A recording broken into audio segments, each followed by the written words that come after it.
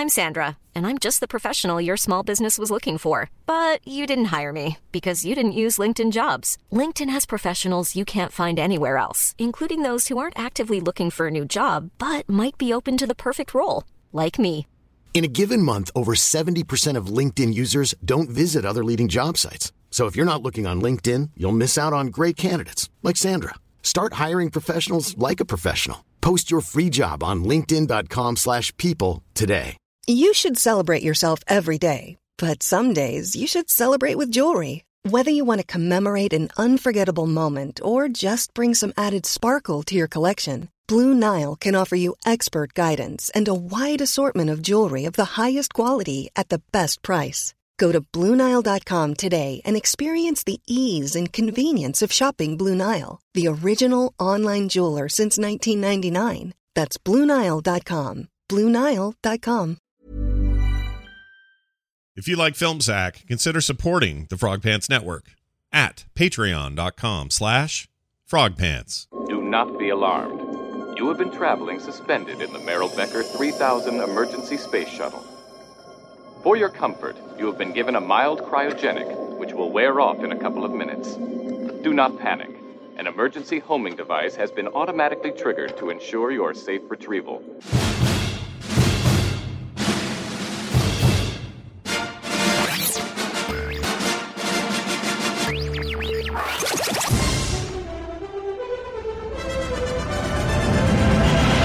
If you want to eat, eat. If you don't want to eat, don't. This is Film Sack.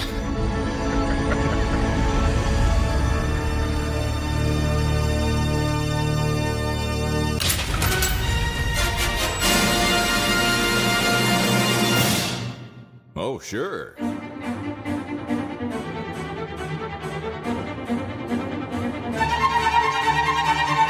Greetings, Earthlings, and welcome back to Film Sack. This is Film Sack, episode 407. And we're mining the very depths of film entertainment for all mankind. I'm Scott Johnson. Join with me today, Brian, Super Nintendo Chalmers Dunaway. Oh, yes, I am electronic. Oh, hi. Hi. This week on Film Sack, we jump our space jalopy into the future past of the 22nd century by slingshotting back into the 80s to watch some movie that looks and sounds like it was made for TV, but for some brainworks beyond my comprehension, ended up in the theater. In 3D, which we didn't watch that version because apparently you can't, which is fine because I don't need that because I already had to sandblast my eyes like Vin Diesel in Pitch Black. You can't unsee some of this crap. Anywho, what movie am I talking about? Why, is Spacehunter Adventures in the Friend Zone.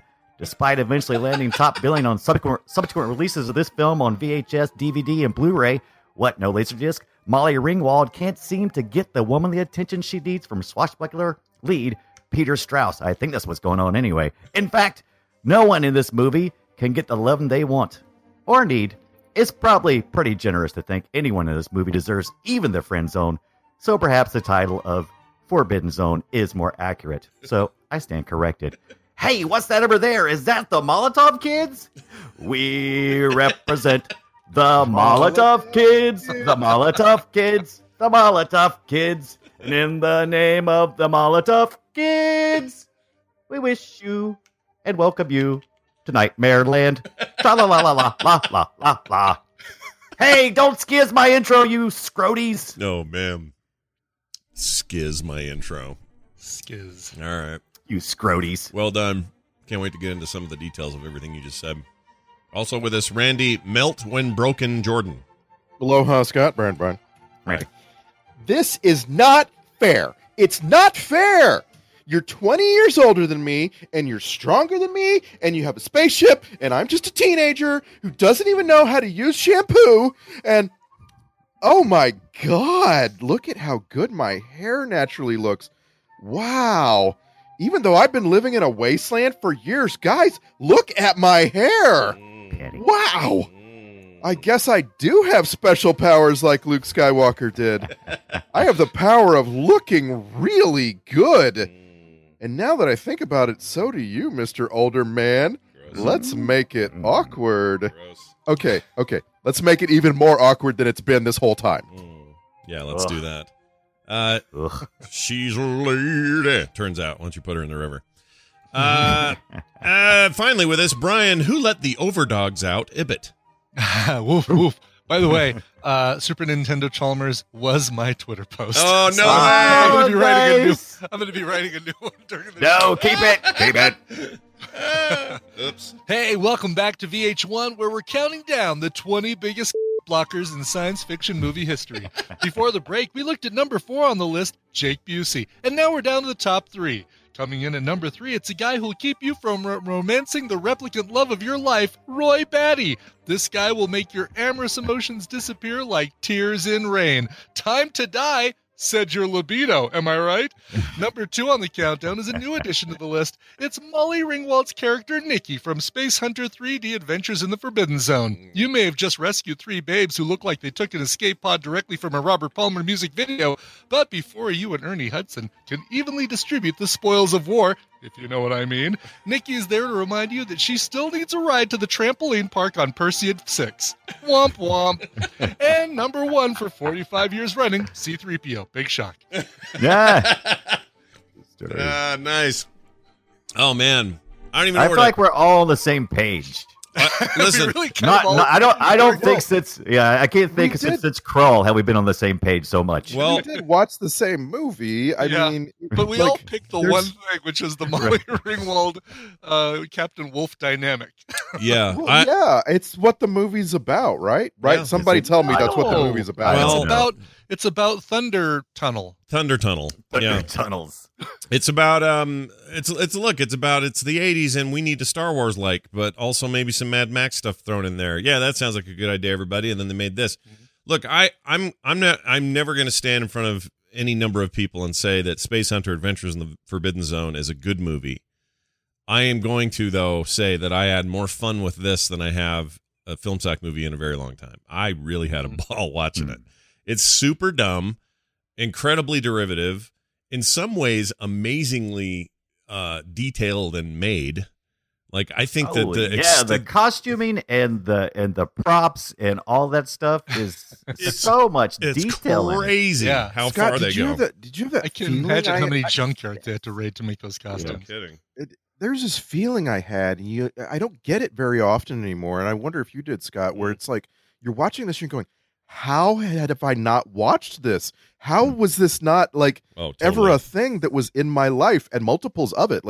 I'm shocked there weren't sequels. Yeah, no, I honestly, I would have, yes, the answer is yes. I felt that way during this because as a kid, I would have lost my mind. I would have thought this was so great. I don't understand why this was not. No. I don't understand. No. I saw this when I was 14. Yeah. No, nice. I saw it in theaters in 3D, and we were laughing. Like my uncle and I were laughing coming out of the theater, like replaying lines like, "Undress her, no, slowly." And so even as a 14-year-old, I didn't think this was high quality cinema. Come on, this came out after Empire Strikes Back. This came out after so much good sci-fi that we still know and love today. That the cracks were showing back then too. I guess Well, so. the reason we had a low bar because it was 3D, and that's we were kind of going through a little resurgence of 3D in 1983, and so we was willing to watch just about anything. Did you see it in 3D a bit? Was it in 3D at the theater? It was in 3D at the theater. Okay, Yeah, all right. this I think was the first. Actually, this was definitely the first 3D movie I ever seen in the theater, and and it was going to be the one for a long time because I can't remember the next 3D movie I saw in theaters. It might not have been until the 90s resurgence of 3D. Right? Did we have a resurgence in the 90s? I don't remember. Yeah, Very small one. Yeah, like I avoided that too. Huh. wasn't there a Friday the 13th in 3D? So that was No, 1982. Yeah. Okay, so no, it wasn't that one literally- then. It was some horror thing in 3D. This caused Horror me always does that. Yeah. This caused me to look up the 80s rave. Like, what were the movies in the 80s that were in 3D that were a big deal, so to speak? Yeah. Big deal Mhm. is really in air quotes. Yeah. And the list includes Jaws 3D. Yes. It includes Treasure of the Four Crowns, which, guys, we have to film sack this movie if we Sure. can ever find it. Yeah. Treasure of the Four Crowns, seriously. Yeah. There was an Amityville 3D. And then the one that really stuck with me that I now remember, but I had forgotten for a long time, Parasite. The movie Parasite was in 3D. Don't remember Parasite at all. Yeah, I don't remember Parasite at all. By the way, the Treasure of the Four Crowns is what my dentist refers to as my mouth. Yeah. That's what he refers to as his swimming pool. Yeah. There you go. Give me a moment here. Parasite is as you would guess, it's a science fiction horror film. It's set in a dystopian post-apocalyptic future in which the United States has been taken over by a criminal organization and who unwittingly creates an uncontrollable deadly parasite and sets it loose on the population. It features Demi Moore in her first major film. Yes. And no one else that you've check ever mark. heard of. Yeah, that's all we need. That actually sounds better than I was imagining. Yeah. Sounds all right. I'm sure it's horrible. I'm sure it's absolutely terrible, and I can't wait to see it. Yeah. And I found out it was Freddy's Dead: The Final Nightmare was what I saw in 3D in 1991. Oh, okay. Yeah, early 90s. That's true. And then we wouldn't really get anything again until the mid-aughts, 2009. Yeah, was it like Clash of the Titans and all that stuff? Maybe there was Avatar brought all that back. I mean, Cameron. Avatar in 2009 was your big one. I don't think Clash of the Titans was till like 2013 or something. Yeah. Or 12 or something. Cameron brought all that back in. Yeah. It seemed to me that whole craze kind of started with the Polar Express and Beowulf, and I'm telling you, man, Beowulf has not aged well. It didn't age well the day I saw it, which was the weekend it opened. I thought it looked like poo then. I didn't like that. Yeah, that's right. I remember that. Oh, that looked horrible even in 2D. We watched that at home. Yeah. I'm not sure. I'm not sure. Actually, I'm sure it's better in 3D than 2D. I'll bet you Beowulf is better. I'm not sure he ever figured out his animation stuff with that and the Polar Express and all that stuff. Everything looked weird. None of that looked right.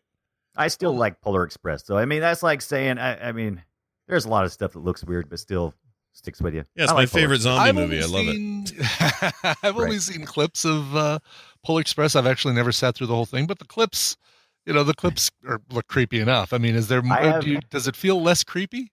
Oh, no, it doesn't feel less. It doesn't feel creepy at all to me, especially as a holiday movie. I mean, just about most of the big holiday movies and shows and specials are always this unique animation all the way back from Rudolph, and I love all of the other reindeer, which is kind of almost like a paper cutout kind of thing. That's I love so those good. styles. You know what? Yeah.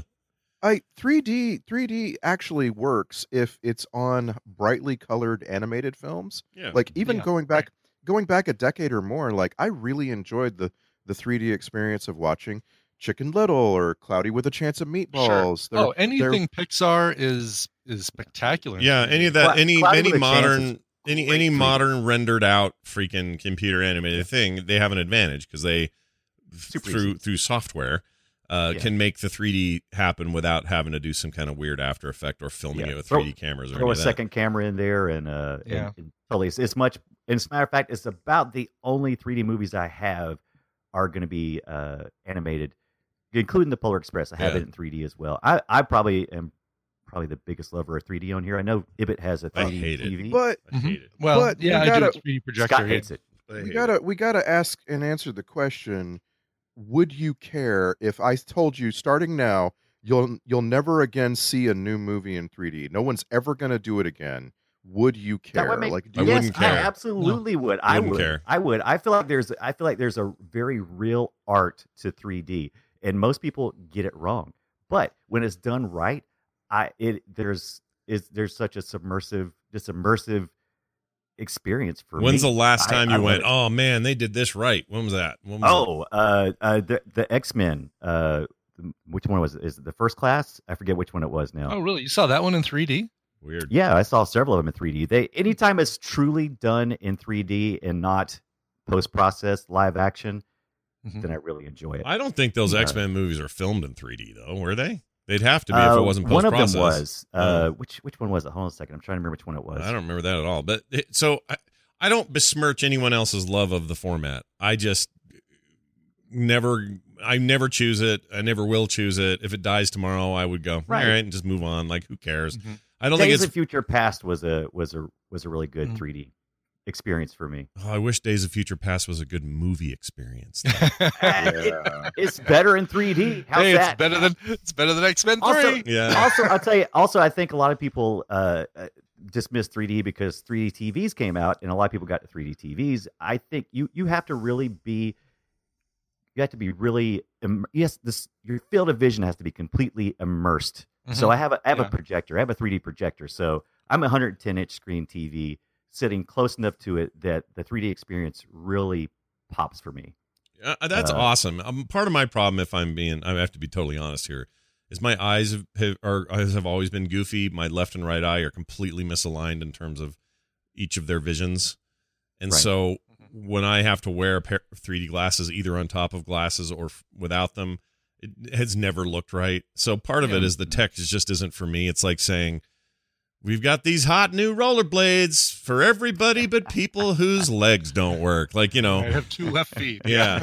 So it's kind of like that. But I don't, look, I don't want to take it from you. I don't want it to end tomorrow. I want Brian Dunaway to have 3D until the end of days. That's fine. I'm waiting for them to come up with a movie that where the 3D isn't just a little add-on novelty, where like there's an experience that you get from that film because it's in 3D. I think Into the Spider-Verse probably, that's one I haven't seen in 3D. I saw it on an IMAX screen, but I wouldn't mind seeing that one in 3D. But even that isn't quite what I'm looking for. I want something that's like, oh, because I'm seeing this in 3D, I get a whole different experience. When you go to Disneyland and you go to Star Tours, you get put into a machine that shakes you around and lifts you and drops you and slides you forward and so on. Sure. And it's like a 2-minute experience, and then it's over, and it's really good. Like you're just wearing 3D glasses and looking at a TV screen. It's not like there's some, but the whole experience of being lifted and moved around, it gives you these sensations that really make the 3D work. Yeah. And I think without that, it's just crappy 3D. But with it, it's this amazing experience. And I always come out of that thinking, Star Wars could be a feature film. Star Tours could be a feature film length. Like, it might get a little grueling at some point to be constantly, in a ship flying around. God. Oh, I could not do 2 hours of being. Oh yeah, it would be a vomit bucket. But do you know what I'm saying about the extra stuff, the other things that benefit the interactivity that come with it for sure. But I still don't know if that's enough. There would have to be so much more. What about that deal with the Honey, I Shrunk the Kids thing in Disney where they blow cold water in your face and stuff like that? Yeah, like that. Yeah. So Soarin' is another one that's over at California Adventure, and that just flies you all around the world. But imagine if you were like watching a film in that format, and there was I don't need the smell-o-vision. Exactly, I was going to say that's the best part of it is the crap they spray in your face that smells like the orange grove you're flying over. But like, imagine if like you could come up with a plot for an actual film that might be interesting and that would not be Spacehunter. Yeah, right. No, for sure. Yeah, you'll notice we're really not talking about this movie, Scott. Not yet. Yeah, well, speaking of which, this is the movie. It's I don't know what to say about this thing, except that it's got pieces of a ton of things I like. Like, they were clearly like, you know what, we should make a swashbuckling kind of Han Solo movie, but let's have it happen on a planet full of Mad Max people. Like, that's straight up what they did. Right. Like, and they even give you a little bit of Indiana Jones when he slides. Like, he finds a pyramid in the middle of the desert for no reason, pushes on the door, slides into a bunch of corpses. Face-to-face skull. It's like, they even use why did it have to be bones?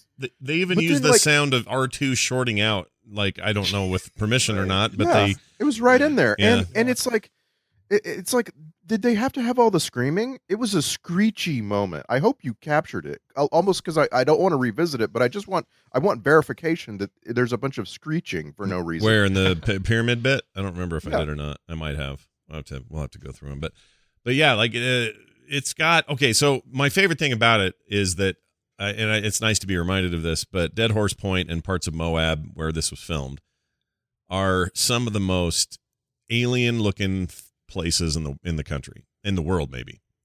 So if you've ever spent any time in southeastern Utah, you know what this looks like, and this movie shows it off pretty well. It's just a crazy connection of strange cliff faces and odd formations and weird colorings, and like, it's a strange freaking place, and that really worked for me. So for me, already a sucker for things like Tatooine and I like my desert planets. And I love, Mad Max. I love, just desert. Big open deserty ruin vehicles is interesting. Where it looks like they've nailed a whole bunch of crap to the outside of your vehicle. Yes, I like that. I'm a big fan of that. There's also those weird motorcycles that were almost like balls or whatever. Those were cool. Yeah. So some of this stuff is totally speaking my language, but it's super dumb. Like, it's not a good story. It's Molly Ringwald. I found her to be annoying every minute she was on screen. Mostly, she was directed to be annoying. Yeah. That was the thing. Even Mark Hamill was very whiny. It was a very real thing during that time period to have teenagers be whiny. Yeah, it was just a little bit. thing they did. Yeah, I think that was. I think you're right, but it's just, oh boy, does that not hold up? Like that really, I could never get behind her or wanted to be excited about her journey. He's about as two-dimensional as you get for a reluctant hero type Han Solo dude. I would have liked for Chalmers to hang around. I think she would at least brought something interesting to the, like an android hot chick who gets all your stuff done. A robot android that's just hanging around my ship. She doesn't need to wear any underwear. That's totally fine. Yeah, that's fine. Why would you do with your robot? You're gonna have clothes. You're not gonna go out and shop. It's like, I'm not shopping for my robot. Forget that crap. Yeah, nothing about sex. It was just about being thrifty. But then there was what's weirder, the guy who lets his android walk around his ship without underwear, or the guy who goes out and buys underwear for his robot? Yeah, that guy makes me way weirded out. Yeah, second guy's weirder. I'm telling you. Yeah. But here's the thing about it, though. It's such a dichotomy because on the one hand, it's very paper thin. And on the other hand, there's this production team. So there's the director and writers, and I think they really phone stuff in. By the way, there's like 4 screenwriters there. I don't know how together they couldn't come up with something better than this. But they do their job, and it's pretty half-assed. The production team, though, it's all out. I don't know what the budget was at the time and what it would translate to today, but it was like 16 million? And I mean, it had to all be put into that maze because that maze was freaking Michael Ironsides in his giant freaking nasty. I mean, he's one of the coolest villains I've ever seen. Like I mean, it's super over the top and ridiculous, but it's also kind of rad. Like $14 million estimated budget. Okay, and that's double Star Wars, just as a reference point. I honestly, I watched this whole movie, and I have only thought of the name Michael Ironside twice. At the beginning when I saw it, and just now when you brought it back up, I never actually thought, oh, that's Michael Ironside. I think that's actually a good thing. I didn't get Michael, you know what I'm saying? I didn't get Michael Ironside the way I got Ernie Hudson. Yeah. I got this amazing character that was really interesting. Completely and I wanted agree. To see more of. Completely agree. And he was really weird, man.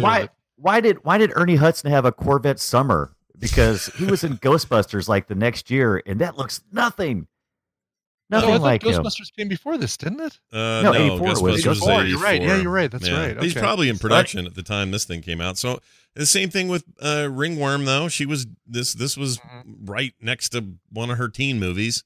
Yeah, but you expect that. She's in the age of puberty. That makes sense. Ernie Hudson is in his 30s or 40s. So I mean, it was just weird to see him. He looks so young in this one. Then like the next year, he looks. I think he much just older. Ate a bunch of food for the next one. I think this movie just ate him up. Maybe, but you know what I'm saying though. Like there is a real attention to detail and weirdness, and they really go all in. That guy that's called the chemist, the freaking the weirdo that's making Michael Ironside live forever and have all these augmentations and everything. It's really weird. Like it's all up my alley. Everything about that stuff. So as far as I'm concerned, there is a splash of genius on this thing, but it's all in the production and not in the storyline. The storyline just isn't there. You have to cut through a lot of cheese to get to that genius. You do. You really do. And I just say hats off to those guys and gals who put that together, who made this thing look like this, because I think even today it looked real rad.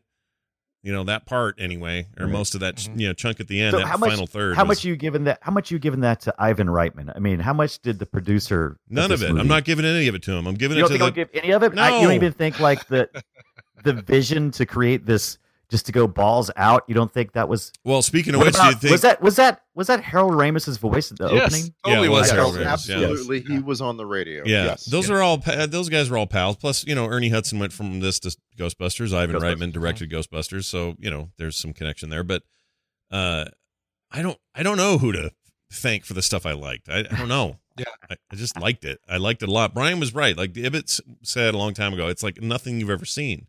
And he's right. Like, as much as there's a lot of cheese and derivative stuff about, Han Solo, Star Wars, and all this other stuff, there were things in it where I went, I've never seen that in a movie before. Like, right. That is crazy. It's fun. It's a lot of fun for as bad as it is. And apparently early versions or there's a work cut or there's a European version. Whereas Wolf's ship is landing on this planet, you actually see a parking lot up in the top right corner. Perfect. That they forgot to edit out. Perfect. Out there's probably some Moab, the Dead Horse Point Visitor Center parking lot or whatever. Exactly, yes. Yeah, which also, by the way, I don't think you can even get down there anymore. Where they were filming, I think now is off limits. You can't. They won't let you down there in that basin anymore. Well, it was off limits from like 2000 until 2017. We've had a really strange thing happen in the United States with national parks, but it was one of those things where these guys managed to get some shots that you're just like, oh wow, they're in a really special place that like you'd have to go back in time to get out in that part of that park. Yeah. That's true. Hey, Scott, have you ever seen Battle Beyond the Stars, 1980? Roger Corman? The name is incredibly familiar, but I'm not sure I could say I've seen it. Right. We've never seen it here. That's what I was trying to remember. And I'll have you ever seen it? Anybody else ever seen Battle Beyond the Stars? I may have seen it. It's funny because you look at the IMDb recommended page for if you want more like this, Battle Beyond the Stars, Space Raiders, Ice Pirates, Krull, Cherry 2000, a lot of stuff that we have watched. They all look exactly the same to me. Yeah. Battle Beyond the Stars reminded me of this, but this was a lot. I don't know. It just seemed like it just felt a lot creepier sexually. It felt really weird, and some of the creatures, like those big giant bat babies that were coming down those tubes and were getting chased. That was the weirdest crap I think I've ever seen. That was it just made me feel unsettled. Wow, they were like a fat suit, very clearly fat suit that were not hanging costuming. On them. Well, yeah, no, but still a very creepy scene. I don't know what is that like a little factory where they make those little fat bat babies? But fat bat babies. it was just like, because we need something to fill in, like we need some danger for them to have to go through before they get to Overdog. How about just some creepy fat bat babies? I'm with you, but this is a film that it gives me these things that kind of put me off early on, and I never stop thinking about them the rest of the film. So, like, for example, our main guy has a sex bot, and when we first meet him, he's having problems. He's beating on his computer, and he decides to go ask the sex bot to fix it. And so he goes, and she is a freaking sex bot. She's not got any pants on. She's like super conventionally attractive, this kind of thing. And it's like, I spend the rest of the movie thinking about that. Like, why was that? Why did that? Where did that? And well, he was in major debt, obviously, for his sex bot. Yeah, those are expensive. That was a nice model. Not cheap. Yeah, right. And when you're done with them, apparently you don't send them in for warranty or repair. You just melt them. Right, exactly. It's all right, well, self-destruct. Right, what was he afraid? What was he afraid that she was going to tell her people if they brought her back to life? That all of the kinky stuff he likes? I mean, it's like, melt. Yeah, melt. No, I'm out. What's weird is that sex bot spends the rest of the movie right where he left her. She's like a fried chicken in the bucket. Yeah, just laying there. And then I looked up that actress. She's done a bunch of stuff and, had a big career and all that. And I guess I was a little shocked how short-lived that bit was because she's his Chewie, Yeah, right. She's supposed to be around and, let the Wookiee win and all that. None of that happened. Like, he was alone. He really was alone in space. He just had a robot. That's not really being with anybody. There's no real human connection there. Right. So the movie is just like really doesn't know what to do with women. They're either, sex bot or damsels in distress, tons of those, or We start to maybe develop Molly Ringwald as like a whole person, but we don't really want to, so we don't really do that. Yeah. Was she supposed to be a person he was supposed to adopt? I have many questions. Like, was that the idea? And then it was like, I don't want to take care of you for the next 200 years. Do we all get to live 250 odd years in the future? There was a lot of questions. Yeah, I don't think there was ever a point where they were saying, I think we're trying to develop a romantic relationship between. I think they were teasing that because it felt real uncomfortable. I don't think so. I think they were just like, I mean, is it the best? Is it the? This is a hard call. It's the trope of the rugged loner scoundrel, right? Who I don't need anybody, and then finds somebody to take care of that shows him more about himself than it does about her. You know, it's like that's it. It reminded me of like Dirty Dancing. Dirty Dancing. It's like okay, so she's kind of, he keeps calling her baby because she's younger than him, and it's like a baby thing, but she's got an attraction for him, and then he eventually becomes attracted to her, and I was just like, where are we going? Wait, does he become attracted to her? When did that happen? I missed that. What's that now? Was he showing Dirty that he was Dancing? attracted to? Oh, you mean in Dirty Dancing? Yeah, but not in this. Yeah, no. I thought you meant in this. I'm like, wait a See, minute. the problem is Peter Strauss is of variable age, and in one scene he's 30, and in the next scene he's 60, and I can never figure him out. Yeah, he's still that way. Yeah, I mean, once I see him in one photo on IMDb, and I'm like, oh, you're like 105 now. And then I look at another one and go, oh, you're like 62. Like he's still kind of got that thing going on, which is weird. Variable aged man. And like that, like I would have preferred if right out of the gate when they first met, they had asked each other how old they are so I would know. Because I was tired of not knowing. Well, they kind of do. He says, so what are you? And she says, I'm a woman, you bozo, or whatever she says. Yeah, a woman. Give me a break. It's about Peter. It's about Peter. It's about Peter. Anyway, he's fine for this. We should talk about him for a second. Oh, look, she's got her boobies. Is he, I mean, for me, Peter Strauss, because I never saw this movie, for me, he was just a guy I would see as a guest star on a lot of 80s television shows. So he would just kind of traipse through things like Dynasty or, Dallas or whatever. You'd have like a 1 or 2 off kind of episode thing and then go somewhere else. The modern equivalent today would be people that wander through NCIS and special victims unit and that sort of thing. And that's kind of all I know of him. Like, I really don't know anything else. More recently, I saw him play somebody's grandpa on something, and it wasn't very memorable or whatever. But I think he played it was a kind of swashbuckly kind of dude. Okay, I guess. I don't know. It's the most boring part of this film is him, I think. I mean, all right, let's say Ivan Reitman did his poll with Ernie Hudson and Harold Ramis and said, all right, let's make Dan Aykroyd the main character, the rogue scoundrel pilot. How much better of a film would this have been? Put Bill Murray in there, dude. What about Harold Ramis as the lead? Oh, I would have. That would have been the best thing ever. I would have loved it. I don't know about that. You could have done Bill Murray and gotten away with it. Disagree. Bill Murray. Yeah, exactly. I would have loved it. Go Bill Murray. So we're supposed to get the overdog now? Dan Aykroyd would have been weird. I think Bill Murray would have been okay. I think there's actually probably a lot of people who would have been fine. I guess what I'm saying is he has the look, but he just comes off as super boring. You're right. I guess so. I was thinking about who else would have been at that age at that time, right? Like, obviously you don't get Harrison Ford, or you're just ripping Star Wars. So it's like Mickey Rourke. Would he have been? I could see that. Yeah. Then you would have had the creepy sex scenes with Molly Ringwald. Well, okay, all right. So never mind that. He'd be pulling grapes out of her belly button by midway or something. Michael Douglas had the other thing. He had his own. I'm forgetting what the movie is. Yeah. But he would have been about right. No, like Robert Urich would have been. You could have done around this time. You could have had like a Robert Urich. You could have had. Trying to think who else was in that. Like, I think the problem. A dude from Rockford Files. Could you have had James Garner kind of? Yeah. See, at that time, maybe. Yeah, I could see that, and then there would be no question. I would be like, okay, I understand how old he is. I'm like, okay, he is more of a father figure. End of questions, and I'd be good. Yeah. Yeah. But there's just really not a lot to choose from. Like, No. Nick Nolte would have been like Nick Nolte, and Right. I don't know.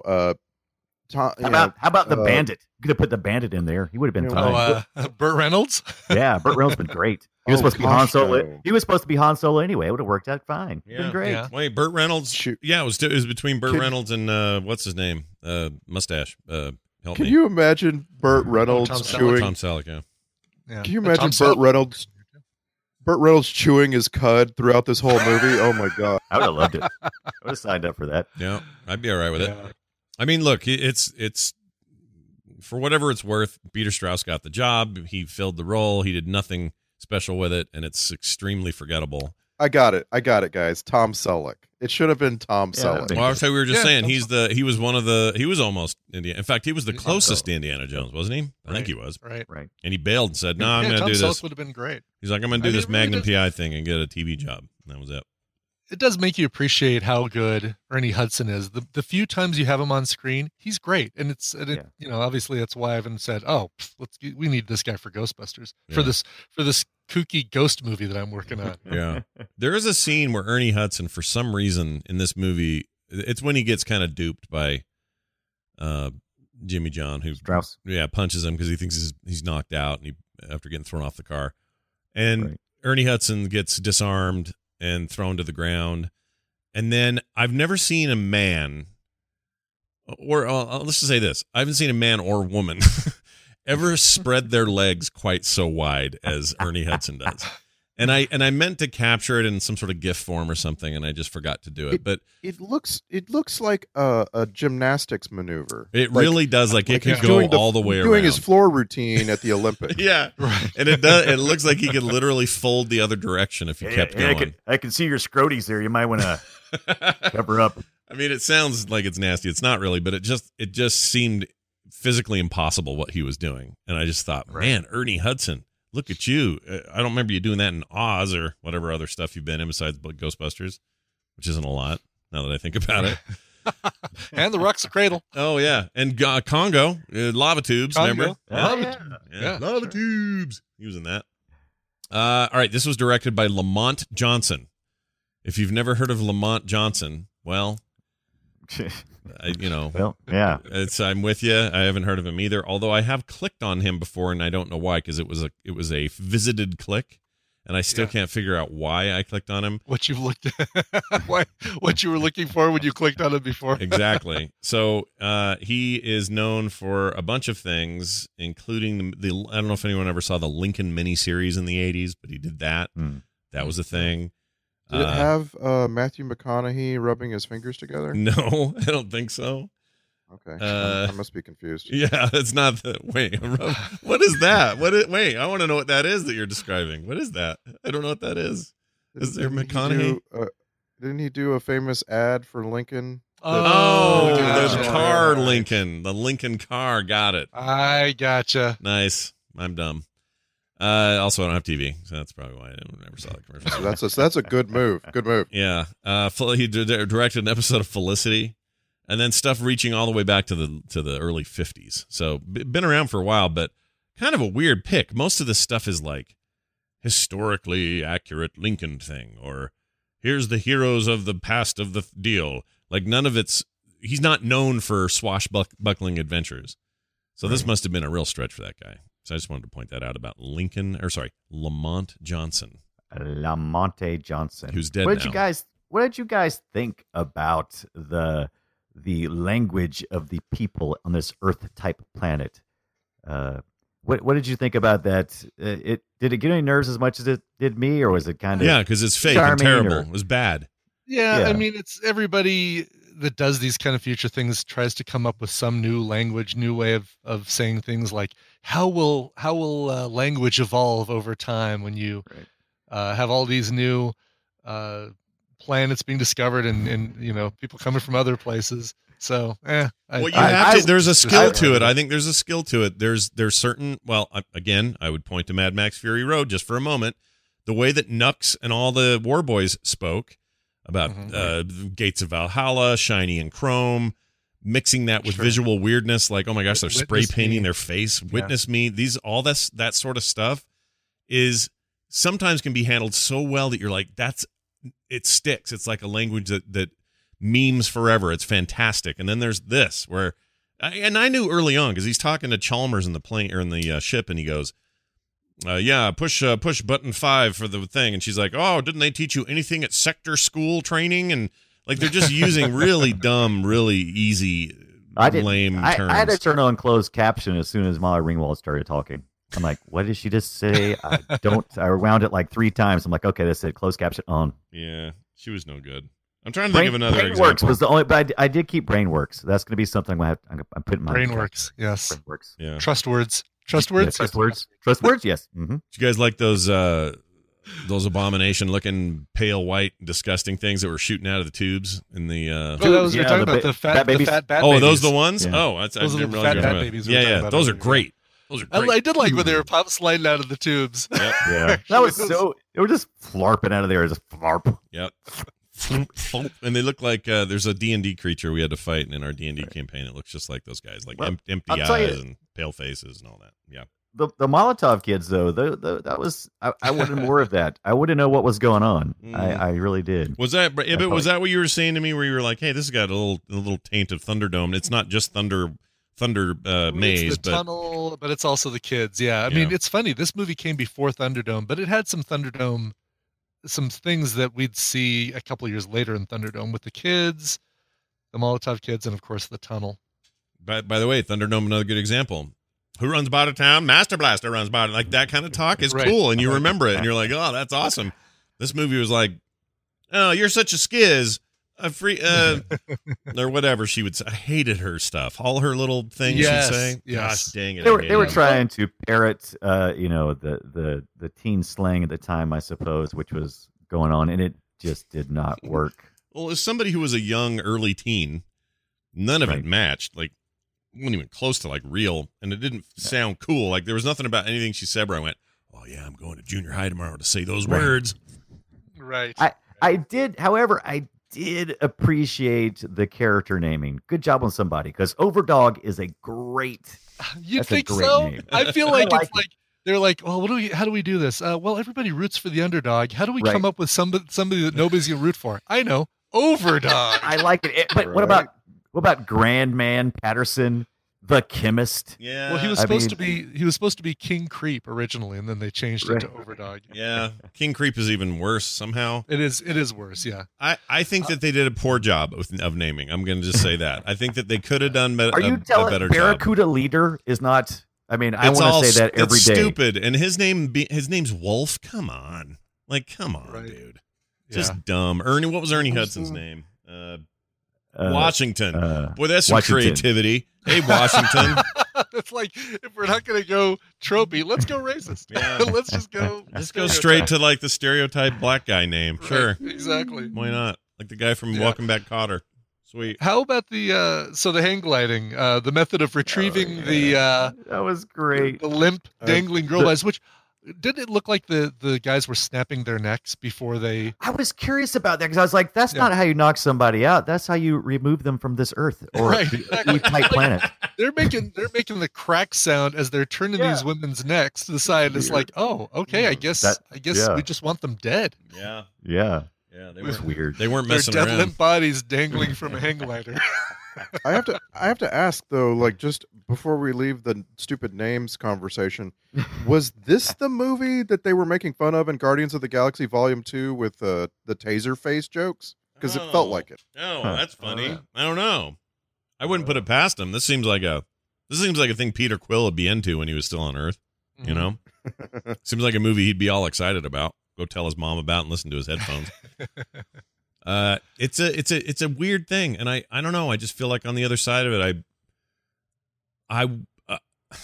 I would have been, had I seen this as a kid, I would have been like, yeah, this is dumb. But I also think it may have been inspiring. Like I would have walked away from it going, oh, there's so many cool visuals in this, and just the feeling of it. Like it felt like you were in this desert thing, and there's all these weirdos, and I don't know. This obviously speaks to some of my. I don't understand. I don't understand. We must have put some distance between us during it must have taken until about the 90s before this kind of started coming back around again, because I saw so much bad sci-fi on TV during the 80s that was just ran over and over again. I never saw this on TV. Well, and remember, this movie has the plot of a Super Mario Brothers level. It's just no, seriously, like that. There are reasons that you didn't hear about this movie and that you didn't end up getting to see it at the time, et cetera, et cetera. Yeah. It's very thin. It is literally your princess is in a castle and you have to drive along until you get to it, and then you have to fight into it and rescue and then you them. have a Like, boss that's fight it. at the end, and the boss fight you had to do three things 3 times, and totally. You're absolutely right. And then Molly Ringwald's like Yoshi, and you try to ride her, and it's. I even wrote in my notes here that that the Overdog is basically he's like a Dead Space boss. Like I played Dead Space 1 and 2, and those games had all these like weird augmented people, biomass mixed with machinery and robotics and stuff, and he's just like a Dead Space boss, big long weird arms going.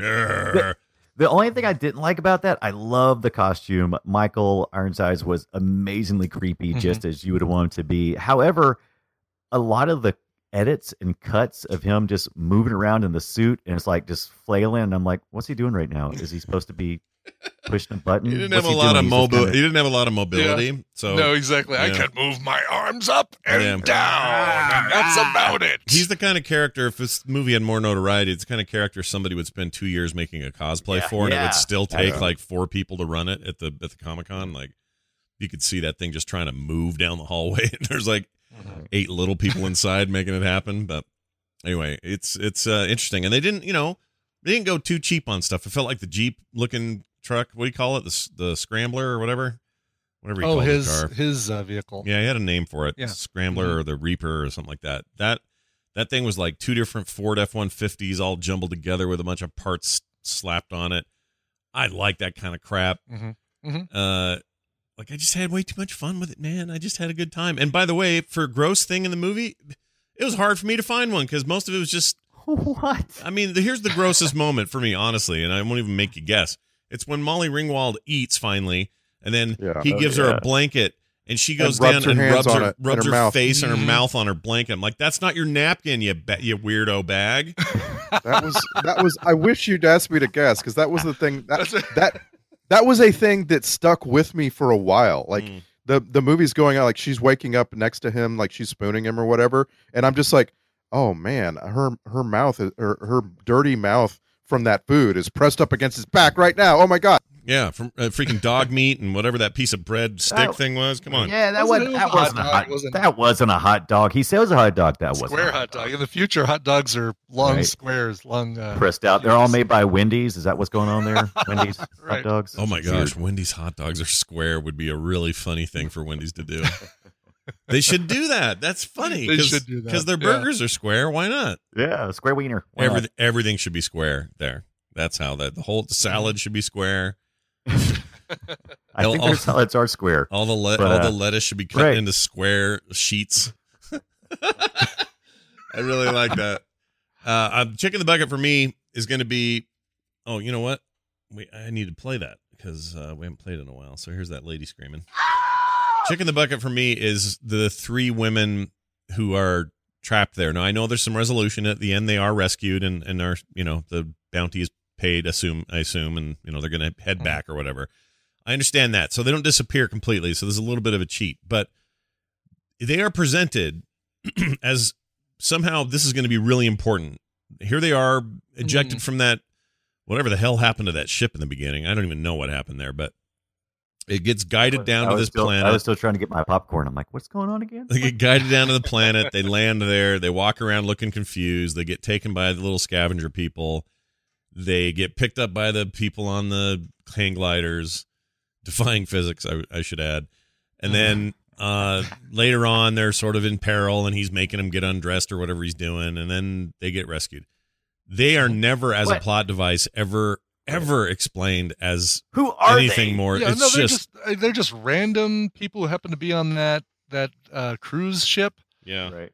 And everybody else, I guess, is okay. The other escape pods. Everybody else dies. They're the only survivors. Died. Oh, they're the only survivors. Oh, that's all I saw was that was the only people who survived. And I actually liked the calm voice of the the safety recording while everything was going to crap. So hold on, is this? Do not be alarmed. You have been traveling suspended in the Merrill Becker. But that's not Egon, is it? No. It's a minute later. But come back a minute. Come back. To the very beginning of the movie. Coming back. Very beginning of the movie is this long shot of looking down a glass of bubbly water. Yeah. And I was so frustrated by it.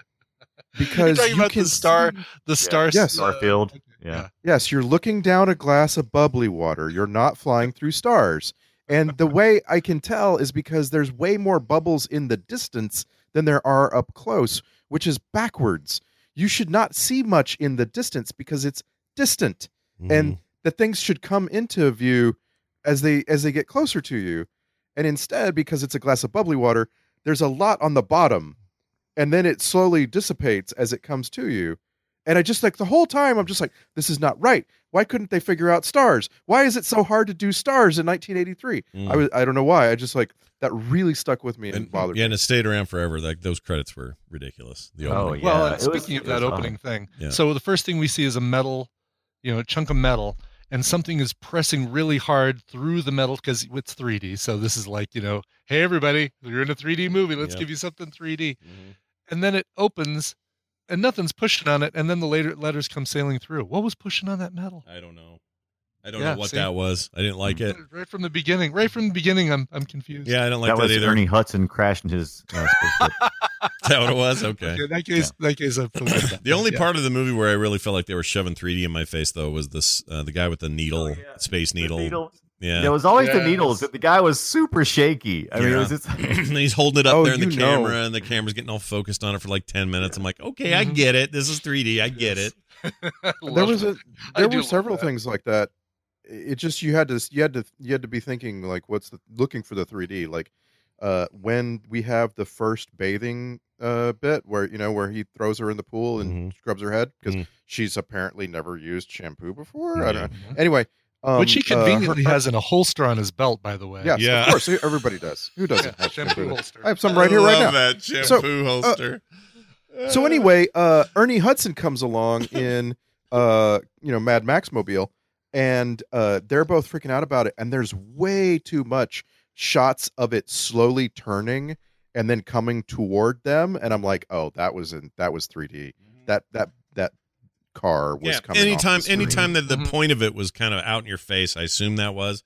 I kind of lost track of him though. The only thing was the needle guy for me. Everything else I just sort of went, oh, okay, well, this is just a bad 80s movie. But you're probably right. There's probably dozens of moments where they were painstakingly poking you in the eye in 3D right.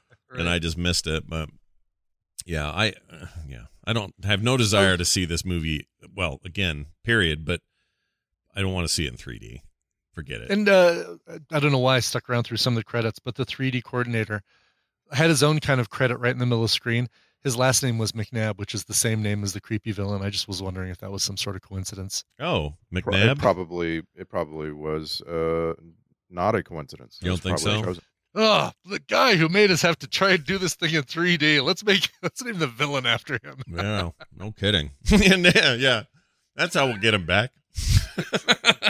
For this terrible thing. We'll make him the overdog. Anyway, so yeah, there's your movie. It's it's a thing. I would actually say if people have Amazon Prime, which is where we saw this, if you have Prime Video, I think you should watch it, even if it's just for Film Sack's sake, because there's something here. I don't know. I had fun with this in a way that I didn't expect to. Like, I'm not pining to see it again immediately, but it is the kind of thing that if my kids and I were hanging around on a weekend, we're like, what do you guys want to do? And I'd be like, oh, you want to laugh? This is awesome. And watch that. Like, I would do that. It's that kind of movie. So I think it's worth your time. I don't know how many people out there listening are like, I never watch the movies you guys do. I don't know. But you should consider this one. Mm-hmm. I agree with you, but I also looked around on Amazon Prime, and there's a reason why that, in the U.S. at least, that is a distant number 3 among streaming. Like, guys, you guys really, you should be able to do a better UI and help me find your best offerings. Yes. Help me not immediately come across season 3 of Justified when you have better offerings that are movies that I need to be considering watching. Like, their discovery sucks, which is crazy because you'd think the company with the best shopping discovery options ever would integrate that better into their movie stuff and their recommendation stuff. I don't know why they don't do that. Also, the web interface for Amazon Prime I like it for a couple of reasons. One, it's extremely fast. It loads really quickly. They've got some kind of weird buffer tech that they always tout, and it makes their movies start immediately or their TV shows start immediately, which I like a lot. And I also like their pause, and then you have all this detail. Yeah, the X-ray. Yeah, the X-ray thing is best suited for desktop. It's okay for other things, but a second screen or whatever. My favorite part is the X-ray. But then the actual store on the web is just an Amazon storefront. I may as well be looking at underwear and trinkets. Like it's okay. It's weird. Why do you order underwear and trinkets? Well, if you add a couple trinkets to your cart, your underwear ships free. Yeah, it's an add-on item. You just throw it in there. Add-on item. Yeah, the trinkets are the add-on, I should say. You have to pay for that underwear. Are you sure? Yeah. Do you remember there was like a stretch of time between like 2005 and 2015 when games would come along and be a straight up ripoff of Diablo 2 or then later Diablo 3, like straight up. Yeah. Like we are trying to get you, the Diablo 2, Diablo 3 player over here, where it's cheaper. It may be a smaller game, but we're giving you something that's more, we think is more compelling. Here you go. And then the controls wouldn't be exactly the same, and it was like it would make me rage. Like, if you're gonna rip off a whole thing, you have to make the controls the same, because I already know how to do these controls, and now you're making me change, and I keep hitting the wrong button, and, keep using up all my potions or whatever. Or it just doesn't feel right. Like that's how I am with Path of Exile. That's an incredibly well made game that I can't play because I don't think it plays as well as Diablo. So it's like that. Right. For me. So I go to Amazon Prime, and I have the exact same problem with it competing with Netflix, where I'm just like, oh, you guys are so close. Like, you do kind of have the same sort of layout, but you're just not doing the stuff that Netflix is doing, or even Hulu. Like, I hate Hulu's UI, but I prefer it to Amazon because it helps me find awesome movies faster. Yeah. Which Hulu UI? Because every freaking device I have has a different That's the other interface. problem. It's like, good luck. Yeah, good luck. It's never unified across any of those systems.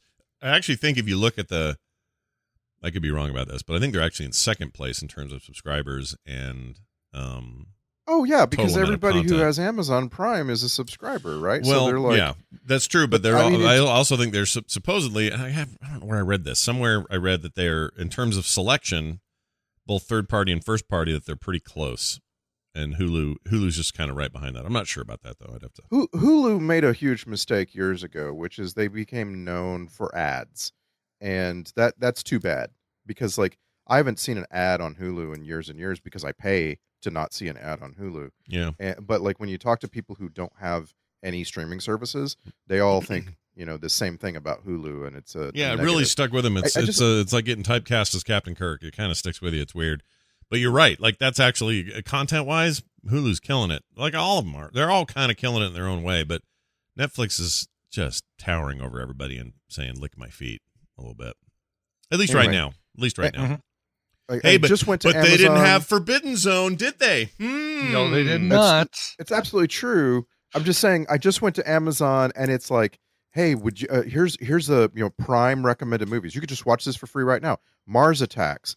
The Burbs, and it was like, I don't know what Amazon's doing there, but maybe it Daddy's knows home too. You're a Film Sack host. It knows that you just want garbage. That's what's going on. Maybe actually it works better than you think. Like Mars Attacks. Yeah, I'll bet if somebody else normal logged in, they would see, a bunch of really Oscar-y movies and all that stuff. I wonder if it's actually really working, and it's just because you're a Film Sack guy.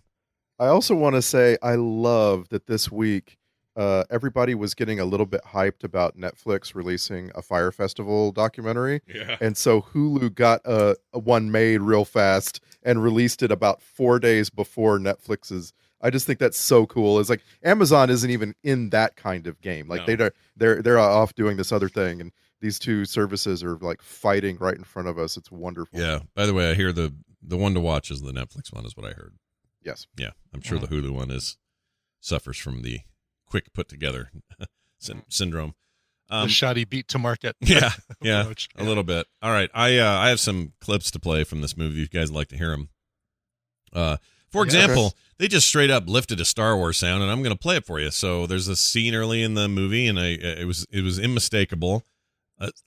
Excuse me. As the sound of R2 shorting out, which you did a lot in Star Wars. So here's that. Lame. Yeah, that is. What the hell? Yeah, here's a shorter version of it. They just totally stole it. They just lifted it. It's not even the same. It's not even the same studio, dude. And they just used an R2 sound. It drove me a little slightly crazy. It's like when he gets shocked and the OTD, the guys shoot him Jawas, and stuff. Yeah. Jawas. I couldn't think of the name. All right. So anyway, there's that. Here's what this stuff is current. I don't know what this is. Terra 11 atmosphere, E-type. Exploration commenced 2013. Planet-wide outbreak of PSI plague 2021. Oh, look at that. In 2013, some bad stuff happened. In a year and a half from now, look out for the Guys, PSI plague. Yeah. Set your future a couple of 100 years in the future, please. Yeah. The PSI plague, the pressure per square inch, wasn't that what that is? Right, pounds per square inch, yes. So keep your plague properly inflated or else you'll... Properly inflated plague. Road damage maker. I like it. All right. We have, I like this line. Well, find him yourself, Earther. We have blood loss here. I'm sorry. I'm sorry. I'm so sorry. We have blood loss here. Here comes Molly Ring. Not the Grand Man. I was hoping that grandpa guy would show up later, but no. Yeah. He was done. Well, that's because they had too much blood loss here. Yeah, too much blood loss here. Earther. All right, here's Molly doing her thing. What the hell are you? What do you think I am, you scrawny earthbag? I'm a woman. An earther. Okay, you scrawny earthbag? Is that what you called him? Scrawny earthbag. Yeah, I think earthbag was what you said there. Okay. All right. I mean, I like space racism. I'm not sure this movie understands it very well, though. Yeah. I'm into it. Like, if you watch a movie or a show like The Expanse, again, another Amazon original, or will be soon now that it's out of the hands of sci-fi, but it's a fantastic sci-fi show based on these great novels. I've read 4 of them. They are really good at the space racism, and it feels real and biting and awful, even though it's all hypotheticals, like people who are born on space stations that are around the belts, the asteroid belts, all have weird shaped bodies and stuff because the gravity's so weird there. So they're just kind of elongated and skinny and lanky looking, and they're just treated like the trash of the universe, and it's just purely because they were born there. And it's great. They really hammer that out and make you go, oh yeah, there's like racism and ethnicity stuff, but it's in space, right? So you can totally discuss those issues in a way that's a little more interesting because, again, space racism. This movie tries to do some of that with the whole Earther thing and you suck because you're from here and I'm from there or whatever. It doesn't pan out. They're not good at it here. Not in the Forbidden Zone. No. Here's whatever. I don't know what. This is a weird conversation between those two. So it reminded me of Star Wars, and then I want to know what she says here. So here you go. Well, this is my place anyway, so bone out. Whatever you say, princess. Okay, so the princess part, very Star Wars. Very Empire Strikes Back, yeah. But very Super Mario Brothers, but bone out? Bone out. Yeah, she was ordering chicken. That's how I like my my chicken wings bone out. Do you guys do bone in or bone out? Just boneless. If they give you a choice, what do you choose? Do you like bone in? I prefer bone. I prefer my wings with bones. Yes, absolutely. So you say bone in. Chicken nuggets. Correct. Yeah, you say bone in, right? Yeah. When you always do that, bone right? in. Yeah. Bone in. Always bone in. Yeah. There's some place that you say classic wings. I don't know. Yeah, Buffalo Wild Wings. Yeah, classic. Or boneless. Brian Ibbett. You should. This is what you should say to people. You should say, Brian Ibbett, always bone in, but then make it short, like always be boning. Always be boning. boning. Yeah. And then wear that shirt to Buffalo. Yeah. I have a friend who is a master wing eater, and it always amazes me when we go eat because he has this move where he like stands the chicken wing on the end, and then he just like just pushes his hand down and like peels the whole thing, all the meat off of it, and the bone is just the only thing that's left, and he just makes it like he kind of pushes it down like almost like an umbrella, and all the meat's on one end, and he just goes, ow, And then he goes to the next one. It's just the most amazing thing. That sounds great. Right? How do you guys nibble like little corn? Well, Is that how you guys do it? I don't know. I mean, I guess I go for. I don't know how I do it. Now that you say it, I don't know how I eat it. I don't know. So I'm a master wing eater, and I eat each piece in 2 bites. There's a bite on one side and then a bite on the other side, and then I'm done. And that's it? You waste so much meat. Yeah. I'm with Ibbott. I go to town. I'll nibble till it's just the bone is all there is. Yeah. Like the drumettes, that's pretty self-explanatory, but the wings themselves, I make a bite that kind of separates the 2 bones, the 2, because it's like 2 bones going together. I separate them, and then I kind of pull out the little skinny bone, and then I eat that whole chunk of chicken that's left over from having no skinny bone in there, and then I go to town on the other side. Yeah. See, my oral skills are way more efficient, and I'm saying you're not using enough suction on the meat.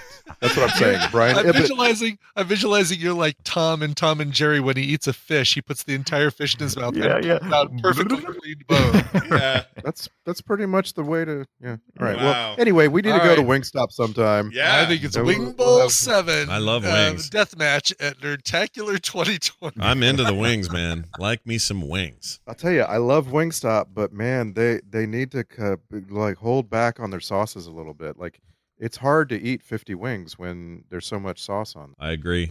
You shouldn't eat 50 wings either, by the way. I've just looked up how to most effectively eat wings argument. Yeah. And, I'm getting some good things. Yeah, I'm sure there's watch out for Rule 34. It'll get you on that one. Mm-hmm. Yeah. Any of what we just talked about. Here's another dumb thing she says. Here you go. So if you give me some nibbles and take me wheeling, I'll track you to him. If you give me nibbles and take me wheeling. Take me wheeling. Go back to the drawing board, you guys. That's terrible, terrible freaking planet language. It's just dumb. Here's something about girls. Can you tell if they have the girls? That guy, dude. Just sitting around in his wires and his goop going, Does the girls have scars? Yes. Any noticeable visible scars? It will be better if they don't. He likes it if they don't. He's weird. Here's another one of him. Are they pretty? Uh-huh. And then are they... I do hope they're young and soft. Okay. All right there, buddy. Keep it in your In case pants. you guys didn't know what he is after, we need to just keep on going. Yeah. Until you're so grossed out. Yeah. He's gross. I don't know. It doesn't seem like the Overdog is funcking in that department. So he's really just... he likes to leer. He just likes to leer. He's like, look at you. Exactly. He's got like a big Allen wrench that's all hooked up or something. He's got some weird.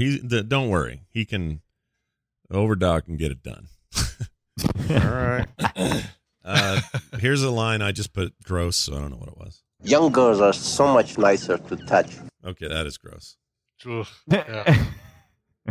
Shouldn't say stuff like that there, bud. No. This was played earlier in the intro, but I'll play it again. If you want to eat, eat. If you don't want to eat, don't. That's some really good advice. Yeah, exactly. Like Thanks. Yeah. Oh. If you want to eat, eat. If you want to come with me, come with me. If you don't want to come with me, don't come with me. If you want to walk in the rain. An hour. Yeah. Could have been an hour and a half of just that. That would have been great. Look, if you want to beat the guy, the Overdog, then beat him. If you don't, then don't. All right, here's who is Overdog? Overdog is our gracious lord and protector. Okay. He's our gracious lord, he says. I really like the chemist, actually. Yeah. Gracious lord. I do, too. They got that right. There's a thing about when you have some weird overlord guy who's like maniacal and is being kept alive by weird means and all that sort of thing, you always need to have a slightly lesser in power, second in command type weirdo that's sort of fueling it all. Like your worm tongue type or your... I'm trying to think of another good example of this. Oh, I know what it is. Jabba the Hutt's got Bib Fortuna walking around going, Jedi. Like he's Bib Fortuna. Fortuna. I'm Fortuna. Cortana. Yeah, Fortana. It sounds like a guy in a Speedo in the 70s with a tan. I like how you didn't just correct him. You also shamed him a little. A little bit. Yeah, it's all right. I don't know. Have you never listened to TMS? Yeah, right. Yeah, this is new to anyone who hasn't. Let's see. How about what's this? Who is a watcher problem? What? Okay. What's your problem? Oh, that. Oh, she annoys me. What's your problem? Ugh. I started to do that in my greeting, and I realized that I refuse. No, I will not be this whiny while trying to make jokes. You're not going to be It's that like, guy. Right. I wonder why she didn't refuse. Like Molly Ringwald, the actress, say to these guys, you're making her too whiny. This is ridiculous. Yeah, she's still doing stuff. I was looking at some current things she's in, and it's just a reminder that time passes. She is. Well, it does, yeah. Yeah, she looks like your mom now. That's how it is. Well, not quite like my mom, but anyway. Hey, Mom. Hi, Mom. Here is she's on that Riverdale apparently as a regular. She's somebody's mom on Riverdale. Riverdale, the Archie deal. The Archie's TV show, yeah. I haven't seen that. Everyone says Luke Perry, Molly Ringwald. I mean, it's like, hey, were you popular in the 80s? Come work at Riverdale. Wow. I've enjoyed it. I've enjoyed parts of it. You like it? I've heard people like it a lot. I don't know. It just sounds twisted to me, but whatever. Here's some pirate music. They liked this a lot.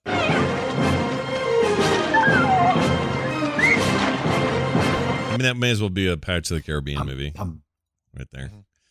A Ghostbuster appears. I didn't fall for it when we were in training. I'm sure not going to fall for it now. So get up. Yeah. He fell for it. He totally He did. He fell for it 2 seconds later. Yep. And then he said this. Lava tubes. Said lava tubes. Exactly. Yes. I was waiting. I actually, there was a time when I forgot what that was from, and I was like, is this the Lava Tubes movie? Nope, it was Congo. I think Congo, wasn't it? Mm-hmm. Yeah, it was definitely Congo, yeah. Here's something about a fly on the window. You're like fly shit on the window.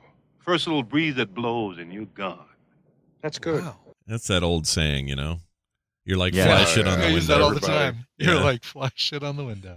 First little breeze and you're gone. That's a good thing, though. You don't want fly poop on your window. No, for sure. Yeah, let the wind blow. It's fine. This is the part of the movie that would remind us how big early hard drives sounded. So check this out. 500 megs? That's a lot. Oh, that's a lot. 500 megabytes. Woo! What were they called? Mega credits in this, I think? Or? Yeah, 3,000 mega credits. We were led to believe that's a lot of money. I'm not so sure now. I like space currency. It just seems like it always defaults to credits of some sort. Star Wars uses credits. Most things use credits, and I feel like it's a little lazy. I need more gold press latinum and weird, weird currencies. Oh, I love space currencies. It's so cool. All right. Here's what's this? Hold on. Oh, there it is. Okay. This is racist now. I wouldn't say this in polite company. Here it is. I mean, anybody smart would have melted that black scab and cleaned them bare. Melted that black scab and cleaned them bare, referring to Ernie Hudson. Right. It's Why not do you very... have to bring black into it, Molly? Yeah. No kidding. Jeez.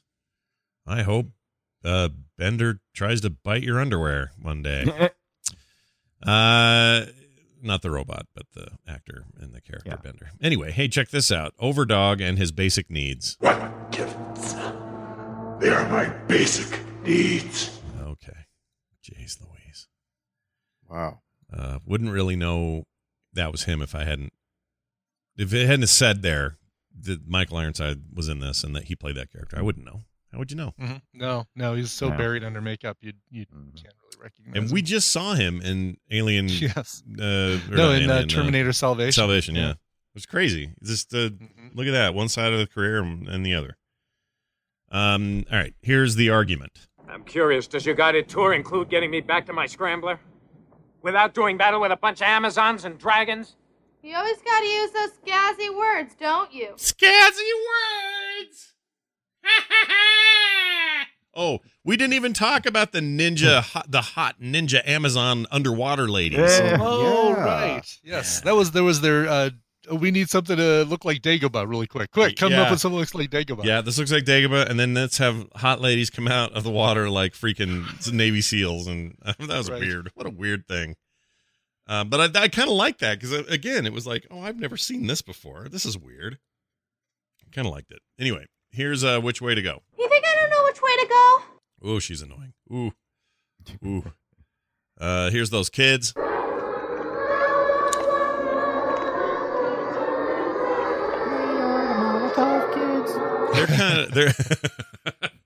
They're kind of chicks in the bucket too, because you never get any real resolution there. They blow up stuff and then they're gone. And then they go sing. They go to a different campsite and sing. Yeah. Final clip here is Ibbot on prom night. This is some recently. I haven't had one of these in a while. Yeah, it's Yay. been a while. Your mom's been slow to get these to me, but she finally got me a new clip, and this is I guess this is audio of right after the girl says, "Please take me home," and it was a little early. It's probably like 11 or something. And this was your response to her. You ready? Here you go. You don't understand. I'm very old, and I need you. Jeez, you were You were scary as a teenager. I don't know. Scary as an adult. Yeah. What day of the year is your birthday, Brian? August 2nd. Okay, all right. So you were actually the youngest in the class as opposed to the oldest. Yeah, I was. Yeah. Well done. Chocha! All right, that's the end of that. It's time for this.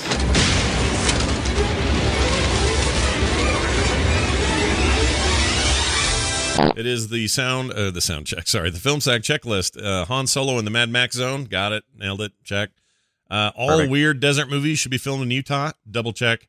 And finally, Overdog might be the weirdest villain in any movie I've ever seen. Check. I really believe that. I don't know that I've seen a weirder villain. He's really weird. Like, I'd put him up there with, like, Clive Barker or Pinhead style, like, just weird. Pretty good. Yeah, and original. Very original. Trek connection, none, according to Daryl. Zip. He says there's nothing. And I thought for sure Ironside was in a Star Trek thing or something, but he hasn't been. It does seem weird, right? Like he should have been. Yeah. I'm thinking of Starship Troopers, probably, is what I'm thinking of there. But he says it is a dearth of nothing. No actors, nobody. So. Chalmers, man. Chalmers seems like could have just been a character in Star Trek. Yeah. What a terrible name for her, though. Chalmers. Yeah. That sucks. Did he get her? Did he name her? Did he get her, unwrap her, and go, okay, here's my hot sex robot. What do you want to name her? Chalmers. That sucks. Like, the unwrap her part is funny, though. To imagine her, like, being in, like, a sealed bag. Yeah. And he's like, this is one of those that doesn't have that easy open. I could do some scissors. Damn it. Do you have an Allen wrench? Yeah. This vagina's loose. All right, anyway. Nice. Nice. Let's say that the soundtrack great. I give it a P for poop. I thought it was bad. It reminded me of what's the other space one we just saw? Ice Pirates. Ice Pirates. Very like dun dun dun dun dun dun dun. You know, like anytime there's. And it would always be right when like the something would arrive to save the day. And then that music would kick in, and I'm just like, okay, really? That's not how you should do this. This is bad. Like, maybe some of the more softer, quieter moments were fine, but every time there was action, it got real stupid. So good job. P for poop. That's what I'm giving it. P for the poopies. Let's do the Twitter post. This is where you guys sum it up in 280 characters or less. Let's start with Randy. Spacehunter, Adventures in the Forbidden Zone. Ivan Reitman hoped to start up his own James Bond, Indiana Jones, Star Wars, Star Trek, Road Warrior, and space movie franchise, but failed to follow the formula. Molly Ringwald was supposed to have special powers. Why you no give Molly Ringwald special powers, movie? Yeah, I agree. That's the question of the ages. Brian Dunaway. Spacehunter, Adventures in the Forbidden Zone. Like fly shit on a window. Hey, it's not coming off. Emergency windshield wiper fluid procedure number 1. Nope. Again. That's just making it worse. We have blood loss here. Again. Is it all my characters? Yeah. Your non-sequiturs. Your non-sequiturs are the best. Finally, Brian Ibbott. And I decided not to change it. Spacehunter 3D, Adventures in the Forbidden Zone. Hey, if Captain Wolf plays games on his Android pilot sidekick, would that make her Super Nintendo Chalmers? Just forget I said that thing at the top, and it all works. It's perfect. Yes. That's fine. I like it. It's all fine. Hey, just as you guys were talking, I was handed this. The alternate title was almost called Overdog's Happy Fun Time Maze of Wild Adventures. Wow. Or this was the other one, was. 16 Cadavers. Oh, 16 candles. Yeah. Sure. I couldn't think of a better word with a C and that wasn't cadavers. I couldn't think of anything. For the it could be. He didn't say it. For the beginning, when he enforces the bath on her, it could have been called 16 Manhandles. No, that would have been bad. That's good. Oh, where was Randy when I needed him last night? That's good. 16 Manhandles. Yeah, it really does. That's gonna stick with me. I'm gonna have a hard time not thinking about that one part of the movie with the enforced bathing. Ugh. Yeah. Also, if anyone's out there looking for a free porn title, I think 16 Manhandles is up and available. Is it not? It's got to be taken. 16 Manhandles. Let's see You know, what that was happens the if we most. search for it. You know, the forced bathing was like the most Western part of this movie. It always seemed like every time I see an old Western, there's always somebody getting forced bathed. Yeah. Oh, look at this. I searched for that. Right, Guess what it said? Here's the first result for 16 Manhandles. A video that says God, why did you look it up? It says how to lose weight, how to lose love handles and excess weight fast with a deck of cards. What? Yeah, I don't want to look at it. That's that confuses me. Yeah, no, it should. Yeah. I think it should. It's real dumb. Let's get to an email we got from a listener. These come to us at filmsack@gmail.com. This person's name is Brendan, and he says the following. Hey, Filmsackers, during your District 9 episode, it was great to hear you talk about some of the best recent sci-fi films, especially when you mentioned Arrival and Annihilation, two of the best movies of the last 2 years, in my opinion. I still haven't seen Annihilation. I need to watch that. That's great. That's on Amazon I'll Prime, send actually. you my copy. It's on Prime, I think. I'll just watch it there. Oh, yeah. It's on Amazon Prime. Yeah. They just aren't good at telling me that. I recommended that while I was looking for the 6th season to justify it. Should we sack it? That's my question. No. Should we sack it? No. It's too new and Fine. too well thought of. Okay, go on. Anyway, Email. Annihilation especially affected me deeply and had me quickly reading the trilogy it is based on after I saw it. I am even advising my students at the college where I teach to watch this Natalie Portman awesomeness to get a better sense of what makes us human, and also to give me more people. Give me more people. That's what he wrote. Just to discuss the movie with. Oh, okay, I get it. I'll give him more people. Yeah. Speaking of getting annihilated, what movie are you watching for your 420th episode? I just counted up the weeks, and it seems to coincide perfectly with April 20th this year. Oh, no, really? He says, may I suggest either Friday streaming on Netflix now, or The Method Man and Redman's hilarious weed romp, How High? Sincerely, Brendan, smoking hot teacher of college kids. That's awesome. We should do a pot-related episode. And I would actually like to go for something a little better, like Pineapple Express or Half Baked. Half Baked. Yeah, Half Baked's good. Half Baked's great. I put my vote in for Half Baked. And of course, like for this generation, Harold and Kumar Go to White Castle is a good choice. Is it though? Is it? I don't know. I don't know. I don't know. If it is. I have come to see The Big Lebowski as the ultimate 420 movie. It's pretty great. I just watched it. I watch that movie about once a year, and it's always good. It might just be, well, whatever. It's almost perfect, that movie. Anyway, thank you for reminding us. Yeah, this is something that I noticed making our future schedule, that 420 was going to be sort of around 420, and maybe we should do something. We totally should. We will. We probably Half-baked, baby. I love that. Half-baked. That's where we're going. Yeah, half-baked. Most of us now confused. Yeah. Most of us now live in states one, where we could just legally get high while we're recording Film Sack. Two of you, yeah. Brian and I would be Dunaway and I are out in the cold on that, but you two could totally bong it up. What's ironic is neither of you are pot smokers, yet you live in these states that encourages you now to do it, but you don't anyway. I mean, I don't know if they encourage. It's almost as if, though. But listen, Scott, this is my point. It's almost as if the fear mongering that if your state made recreational marijuana legal, that everybody would become potheads. It's almost as if that's not true.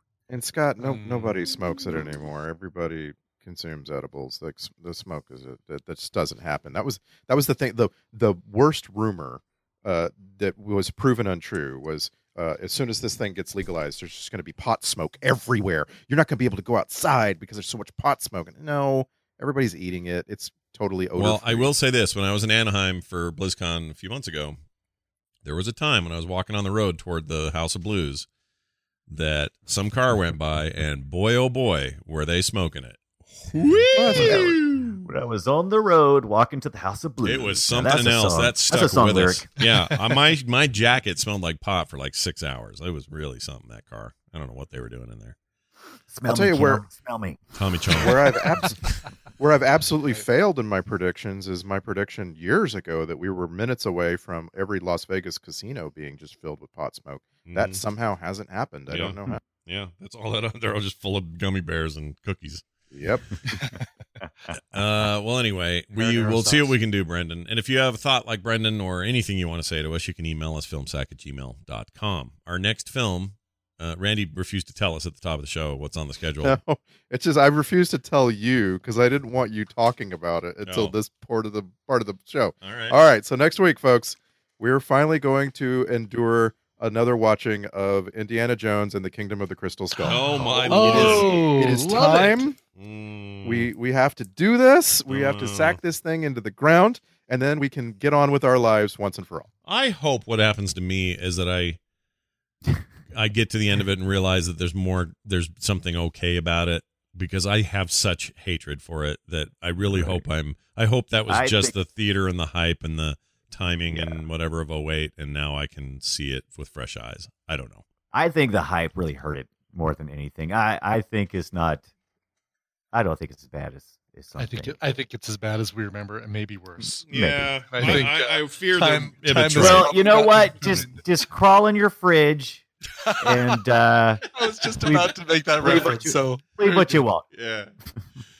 Freaking aliens! It's so dumb. All right, we're doing that. I guess it's Indiana Jones and the Temple of the Last Butthole, and it's coming next week. Right Crystal here. Skull. Crystal Please Skull. watch Crystal Skull. Yeah, don't watch Temple of Doom. Don't watch the others. Like, especially don't watch the third one before the fourth one. My gosh, don't do that. No. Don't watch 16 Manhandles either. No. No, and don't learn how to do it with a deck of cards or whatever that was. How to do it with a deck of cards. All right. That's probably a thing, and I don't want to know about it. So anyway, that's our next movie. That's next week right here at FilmSack. If you're looking for all things FilmSack, we have a website, filmsack.com. You're welcome to hang out there, comment on the blog, posts that we do for every episode, find archives, check out the YouTube channel. Oh, we don't do that anymore. Sorry, YouTube shut us down because they think when we use clips that we're being illegal, which is super dumb. So we're not on YouTube anymore. But all the other stuff's there, including all the links to all the old shows. So check it out. That's at filmsack.com. You can also email us, filmsack@gmail.com. We're on Twitter, @filmsack, and you can leave us reviews wherever you get your podcasts. That's going to do it for us. For me, for Brian, and for Randy. I hate it when they have missing limbs. We'll see you next time. Slowly.